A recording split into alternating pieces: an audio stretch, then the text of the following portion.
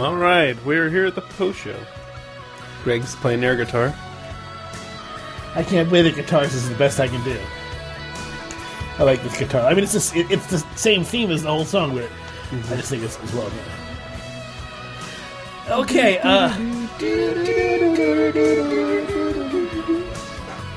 so, yeah, the only people I've talked to in real life, I've talked to people online who agree with me, then who I talk to in real life love the ever-loving shit out of Westworld. I can't convince them that it sucks. I talked to a few people at work, and yeah, it's kind of the same thing. It doesn't suck. I mean, I have to clarify. The story part sucks. The writing sucks. Everything else about it's great, and I think that's confusing people. Mostly because they don't usually look at stuff the way that we do. It's similar to the beer, right? I mean, some people will like beer and will be like, oh, we don't like that. Well, we have a different way of looking at beer, and I think, you and I have a different way of looking at stories and stuff like that. And I know I do, and Westworld is not satisfying that. I mean, I enjoyed Westworld. I just was left disappointed at like what seemed to be a lost opportunity. Oh, major lost opportunity. And that's like, I'm like, why did they do that? Like, I could have been so much richer. It had everything going for it. I mean, it had the production, it had the money, it had the directors, it had the actors, it had the concept. What else can you do? Where can you go? Let me bring up something. I got some stuff here. I got some stuff. You go over to China. No, thank you. China. Please. China. You take China. China. I love them. China. China. I have to have my China. China, because China. Why are you trying to... Why? Play something and I'll stop it. China. It's 10 hours of China. Oh, you're kidding me. No. Why don't we just listen to this then? China. 10 hours of China. China. You want to buy from China? That's great. Buy from China. Buy toys from China. China in particular. Damn it. China. I have people that I know. Stop it, because I need to find this. China. I'm not going to stop it. I'm going to torture you. Oh my God. China. Go. Stop it. Stop it. China. Oh my God. I'm sorry. This must be what people feel like when I do science stuff, because that was just, oof. Probably. Oh, I couldn't take it. Westworld. And people I talk to are like, they loved it. They loved the ever-loving shit out of it. And I try to explain why I feel the way I do. And they don't really respond with, oh, that's interesting. They say, no, it's great. No, I loved it. Okay. I really feel like these people are going to be people who in 2 years are going to be like, oh yeah, I hated it from the very beginning. Like the people who did that with Lost.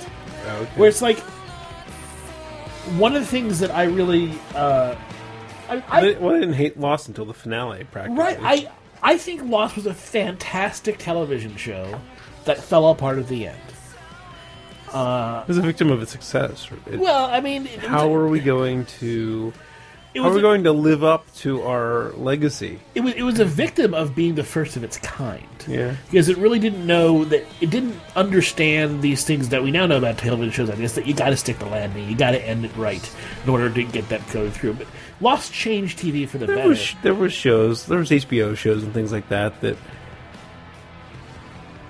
did that kind of thing. I mean, Sopranos was before that. Sopranos didn't end in that way. It ended abruptly, but it didn't kind of take all of his storylines and mush them together into an unfeasible mess, and then try to disentangle it with magic and say, see, it's done. which is what Lost kind of did. I don't know. I thought Sopranos was a satisfying ending. I Yeah, mean, no, that's what I'm saying. It was interesting, right? Because I thought it left me wanting more, but I was also satisfied with how it ended because I got to play through scenarios in my head and things like that. Sure, yeah. Lost, like I said, it changed TV for better. It understood that you could. I mean, it had major influence on television. It really did, and it was for most of its run excellent television, character based, great stories.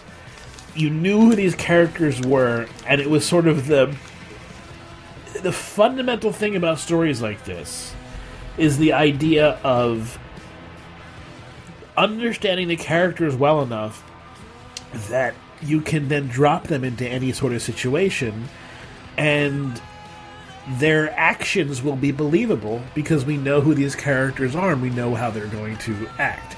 And while you can still then present them with new conflicts and stuff like that and new scenarios, you buy the fact that these are these characters in this situation, as ridiculous the situation might be, because the characters are well drawn. Mm-hmm. This is the fundamental rule that I feel like Westworld in particular did not adhere to at all, because I don't know a thing about its characters. Yeah. What would happen if you dropped Dolores into Samurai World? I've got no idea. What happened if you dropped Bernard into Samurai World? I don't know. What would Ford do in I don't know. What would Ford do in the Friends universe? Right? I mean, the fun thing about character-based things is you'd have some idea. Right. You could take Sawyer. Yeah, you could take Sawyer and put him in all those situations, and you get some idea of what he'd do, and you would know whether the writers were getting it right, because he would either act like Sawyer or he would act not like Sawyer, and because you know who Sawyer is. Mm-hmm. Yeah, characters. It's simple. it's basic stuff for storytelling. But I mean, if, like, for Westworld, it would have been probably, for what you're saying, it would have been nice to have some scenes of the humans outside of the compound. You know, I understand keeping it there, in the idea that next season will open it up, right? In that concept, but I just want to know who these characters are. Right. I want to know. So, okay, even if you live on the compound, we never saw Ford off duty. Maybe you never went off duty, but Bernard, and, you know, he was having an affair in Nightmares. I mean, that was his thing. Right. And he's actually a robot. But that's not character. That's plot. But part of what would Dolores do if she was X? The argument against that, I guess, is, well, she is a scripted character in a scene, so she doesn't exist outside of the scene. So trying to figure out what she would do would be similar to just fan fiction anyway, right? Because The point is not whether it's fan fiction. The point is whether the character is well drawn enough that you could conceivably do that. It's not the case that you will do it. It's the case I think that, you know, Dolores at the beginning of the season ended up in Samurai World would be like, this doesn't look like anything to me. She would just see nothing, right? But, you know, towards the end, who knows? Right, but then she's just a toaster. I mean, then there's the argument can be made that she is just a toaster, except for, like, the last episode, right? So we had 9 episodes of watching toasters. I don't know how. I mean, one of my biggest claims I said to everybody was that the first and last episodes of Westworld were pretty good, and the rest of the in between. At some point, I thought there were interesting stuff going on, and then it kept being undercut every time. All the cool allegory stuff that was coming up just kept getting completely undercut. Every time that something interesting looked like it was going to build, it just got smushed around. Every time that you started to get an anthill, it got smashed. Well before you got a chance to see how that anthill is going to be built. Yeah. And it's unfortunate because look at how much talent's involved in that thing. Yeah. It's frustrating. Ugh. Yeah. And the worst part is, I don't feel like, oh, if I were there, then I would have fixed it. No, I'm not an expert at this stuff. Hire story people. Hire people who can write. Not me. I just want to enjoy it. But, oh God, I felt like just, oh. It is a bit of armchair quarterback, though.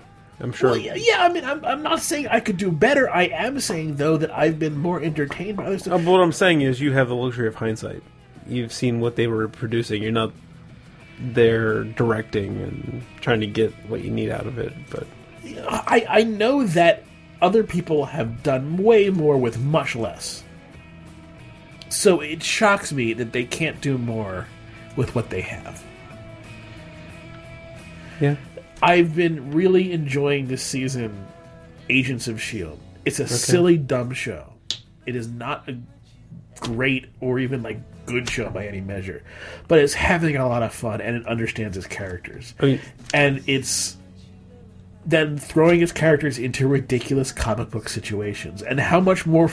that's so fun to watch a comic book show play comic book and just be crazy and just throw these well-defined, even though they are relatively two-dimensional, they're still well-defined characters, and throw them into these situations and let them play.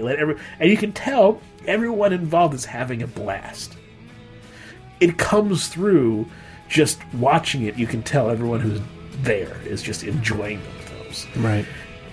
That is palpable, and that's one of the things that I really enjoyed. And so Agents of S.H.I.E.L.D. this season, that dumb, stupid show about the Marvel Cinematic Universe, was better than Westworld. Okay. Have you watched Master of None? No, that's Aziz Ansari's show, right? Heather and I both liked it. You know, it was a show she was into. It's, if I could surmise it right, it's kind of like Louie, but not as depressing for for old millennials. You know, like the top end of the millennial thing. But a little bit of Girls, a little bit of Louie, more upbeat. But, still has some dark things. But, I mean, Louie's so depressing. Yeah, Louie, I stopped watching. So just like... the funny stuff was not... Didn't make up too for all funny, the... and it didn't make up for just the ridiculous, dramatic shit that was just getting way too depressing, yeah. Yeah, so, I mean, Aziz Ansari's our age, or he's younger than us, actually. But, it relates really well. It's kind of like how we were too young for the younger Wonder Years, but then for I can see the that. next show we related better, Freaks and Geeks or whatever, and it's pretty good. Heather enjoyed it too. Some really funny dialogue. I heard Aziz is great. Noelle Wells is like, eh. Is that the girl? Yeah. They have... I don't know if you would like it. The dialogue that they have back and forth, you might see it as campy or trite. I thought it was really funny dialogue, like imagining that real people could act that way. I thought it was really good dialogue they had back and forth. But then Aziz's friends, and like each episode is kind of based on a different general theme. Like one was where. His dad, as a kid, his dad was trying to get him to do all kinds of things, and all he wanted to do was play on the computer. Uh-huh. And then now, as an adult, his dad wants him to fix his iPad. And he doesn't want anything to do with the computer, stuff like that. So, I just realized a good point. Sorry if I can jump in. No, go ahead. And go back to a point we were talking about the story stuff and people. Community. Why do we like Community so much? It did movie parodies, shit like that. Why did they work? Because we knew who the characters were. Mm-hmm. You could throw those characters in any situation, and the characters would come true, or would be true to themselves despite the situation. Yeah. So you could, and that's why that worked. Any really well drawn characters would work in that kind of show. Yeah, if I was a screenwriter or something like that, it would make me want to go back and figure out how Dan Harmon established those characters. Mm-hmm. watch the first 5 episodes and figure out how. Well, those if you watch characters the are first established. season, it's not nearly as experimental and crazy as it got, but it's silly. But they definitely established who those characters were early on. Like within the first 10 episodes, you had a great idea who these characters were, and you understood. And the whole family aspect was built up, and it didn't take a season; it took half a season, even less time for them to become kind of the little dysfunctional family. Yeah, but you don't want to, drill it into people's heads. Like this is. No, the great thing about it was that it felt so organic. It felt like. But just kind of watching it with a lens on how the characters were taught to us. Mm-hmm. I mean, that would if I ever wanted to write something, I would definitely understand that as well as I could before I tried to develop any character. I mean, and people then say, "Oh, well, the characters devolved, like Britta became a joke," and in some sense, yes, but in the same sense, like you could make the argument that people will always fall into their sort of patterns, and especially once you get to when you don't know people, they're reserved and they're a little bit, but then when you really get to know people, they become very familiar and very their patterns are very apparent. That's not to say that everything that they did with Britta was perfect. I'm just saying that some of that can be excused. Right. Yeah, the show's not perfect, right? But it pulls a lot more 9.5s and 10s out of the pool than anyone else. It embodies that concept to me, like almost more than any show, which is that genre is malleable. Character is the most important thing. Establish your characters, you can tell any story you want. When are you going to go see Rogue One? Or are you going to see Rogue One? What's the plan? It's got good reviews. I mean, I've heard good things, and then on the way home from work, Bob Mondello from NPR reviewed it, and he kind of... Well, I mean, look at the average, not the singular review. Yeah. Do you agree with everything Bob says? No. I'm just saying is... I was thinking back to what his review was for Force Awakens, and it was for these blockbusters. He reviews them differently than the art house films that he reviews, of course. It just he was generally underwhelmed, but other than that, I've heard pretty good stuff. So, and then there was Chris Hardwick on At Midnight where he says best thing since Empire. Yeah, well, I mean. How many times has a Star Wars movie come out where that's been said by someone like Chris Hardwick? Probably 5 times. Probably every time. So, temper that enthusiasm. Yeah. When things come out, even if you don't like it, you convince yourself. I convinced myself that I liked the last season of Lost and the last episode of Lost. At the time, you get into that mindset, right? It's like, and you're swallowed up in it. You're immersed in it. It's hard to see your way out. I like what I've read about it. The concept of we're telling a different story in this universe. We're using the conceits of this universe, but we're not going to. It's not going to be a Skywalker Star Wars story. It's about. However, the bookends the story that we already know bookends this. Yeah. I mean, there's going to probably be some things in there, but it's not like when there's a battle, we're not going to know. Well, so what? The ultimate outcome. So hopefully, it's rich with character and whatnot. But you knew what Apollo 13 was, how that was going to end. It's still a compelling movie. Yeah. I mean, yeah, you're right. Good point. It's not about just knowing how things are going to work out. I was so I'm working from home tomorrow because Allie has a soccer game at 4:30, and I was thinking, she doesn't want to go see it. I'm like, well, Max gets off kindergarten, maybe we'll cruise out and see it real quick. But then because it's so cold, they got a 2-hour delay, so now there's not going to be enough time from when he gets off school to the soccer game. Is that Italian swear? I don't know. I don't know. I'm not too worried about, spoilers, like, Han dies type stuff, so, or Rhea's who and whose son, daughter type thing, so I'll see I it. found myself on a page that had the entire movie outlined, and I decided not to read it. Not that I would care to know the basic story, I just didn't want to see explicitly every fucking scene. Yeah. I don't need that. I'm fine with knowing the story. I'm fine with knowing what's going to happen, because that's, I think, like I've said before, I think that's helpful. I think that makes you able to watch something more for what it is than having to be, shocked by it. So I'm not sure exactly when I'm going to see it. I might see it.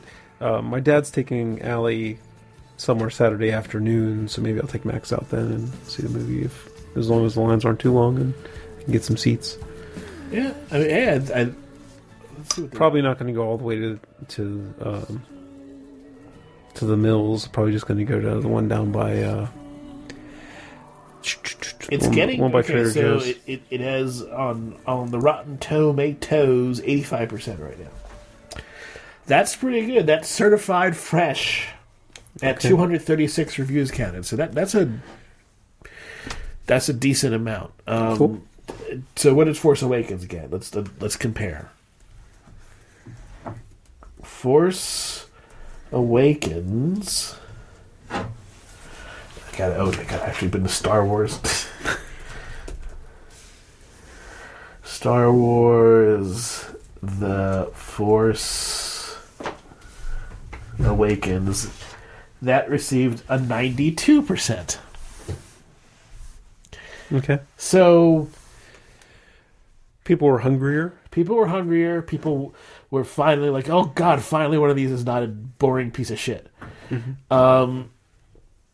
It had its issues.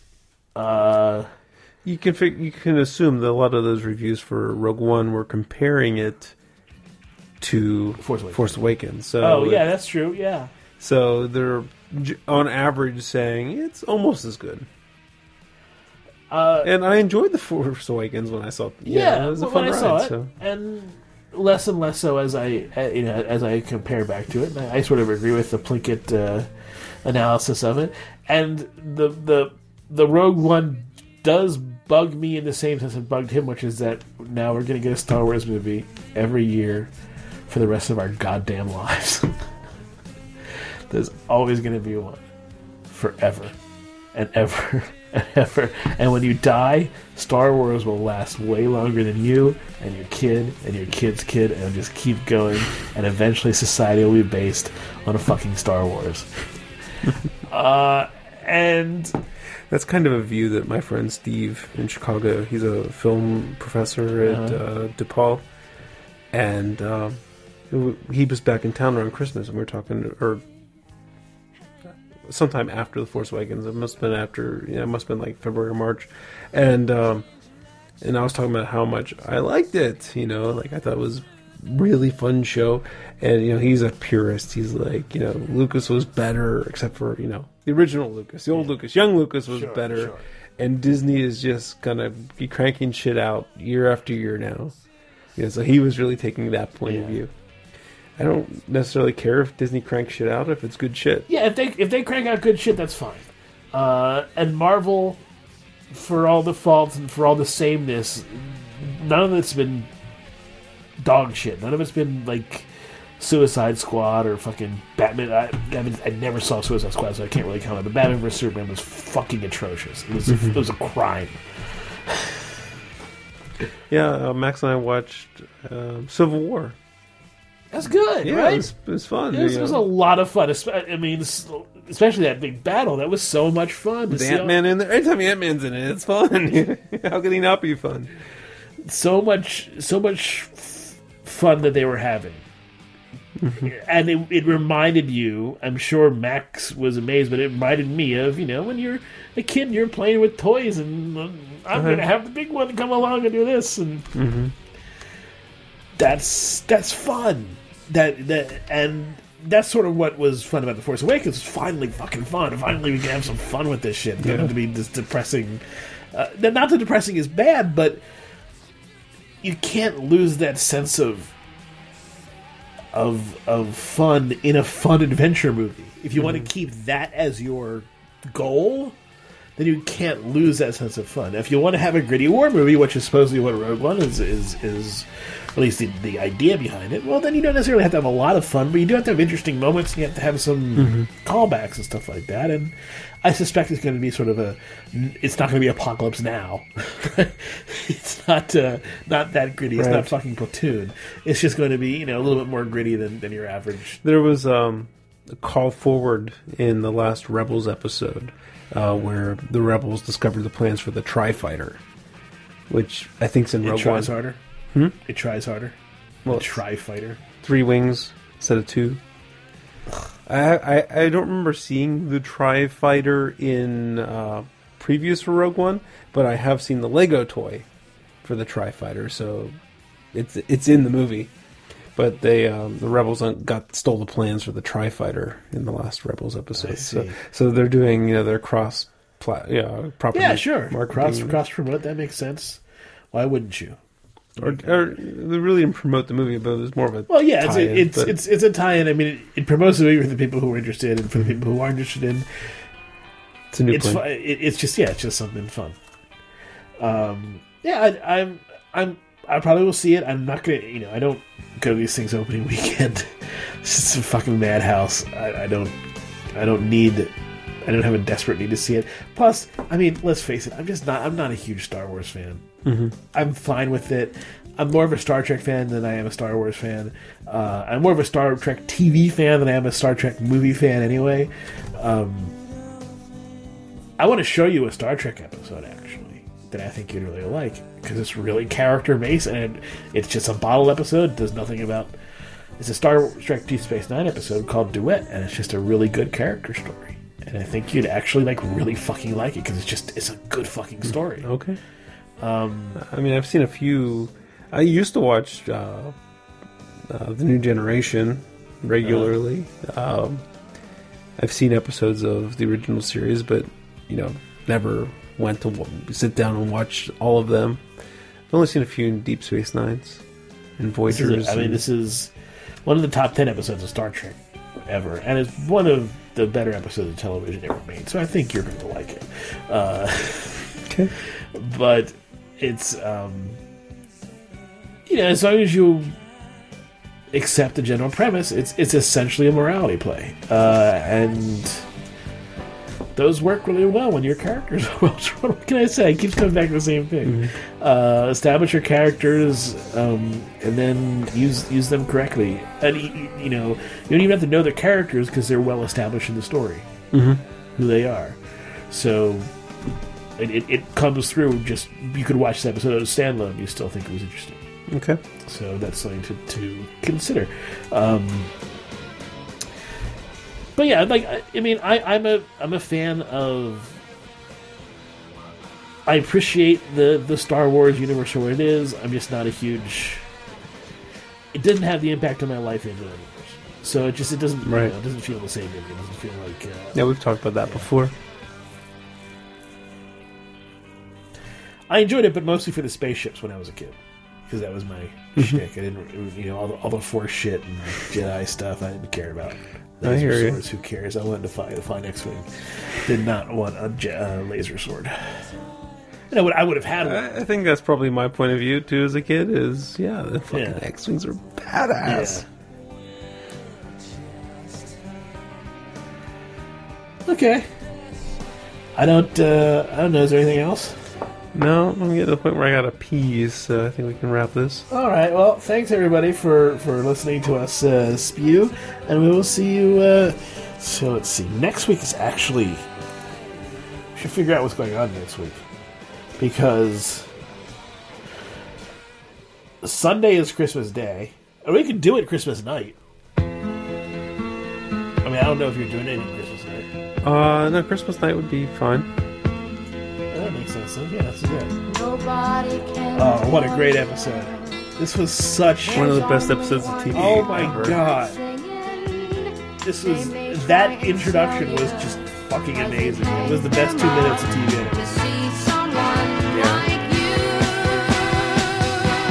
This was a case where not knowing what was going to happen really made it so much better. And it paid off. I mean, ultimately, it was just because it was a fucking twist that you couldn't have seen coming. And we got to experience it together. Yeah. Oh, it was so good. It was so good. This was no fucking William and it is. They're the same person. It may be rough going just to do your thing. All right, man.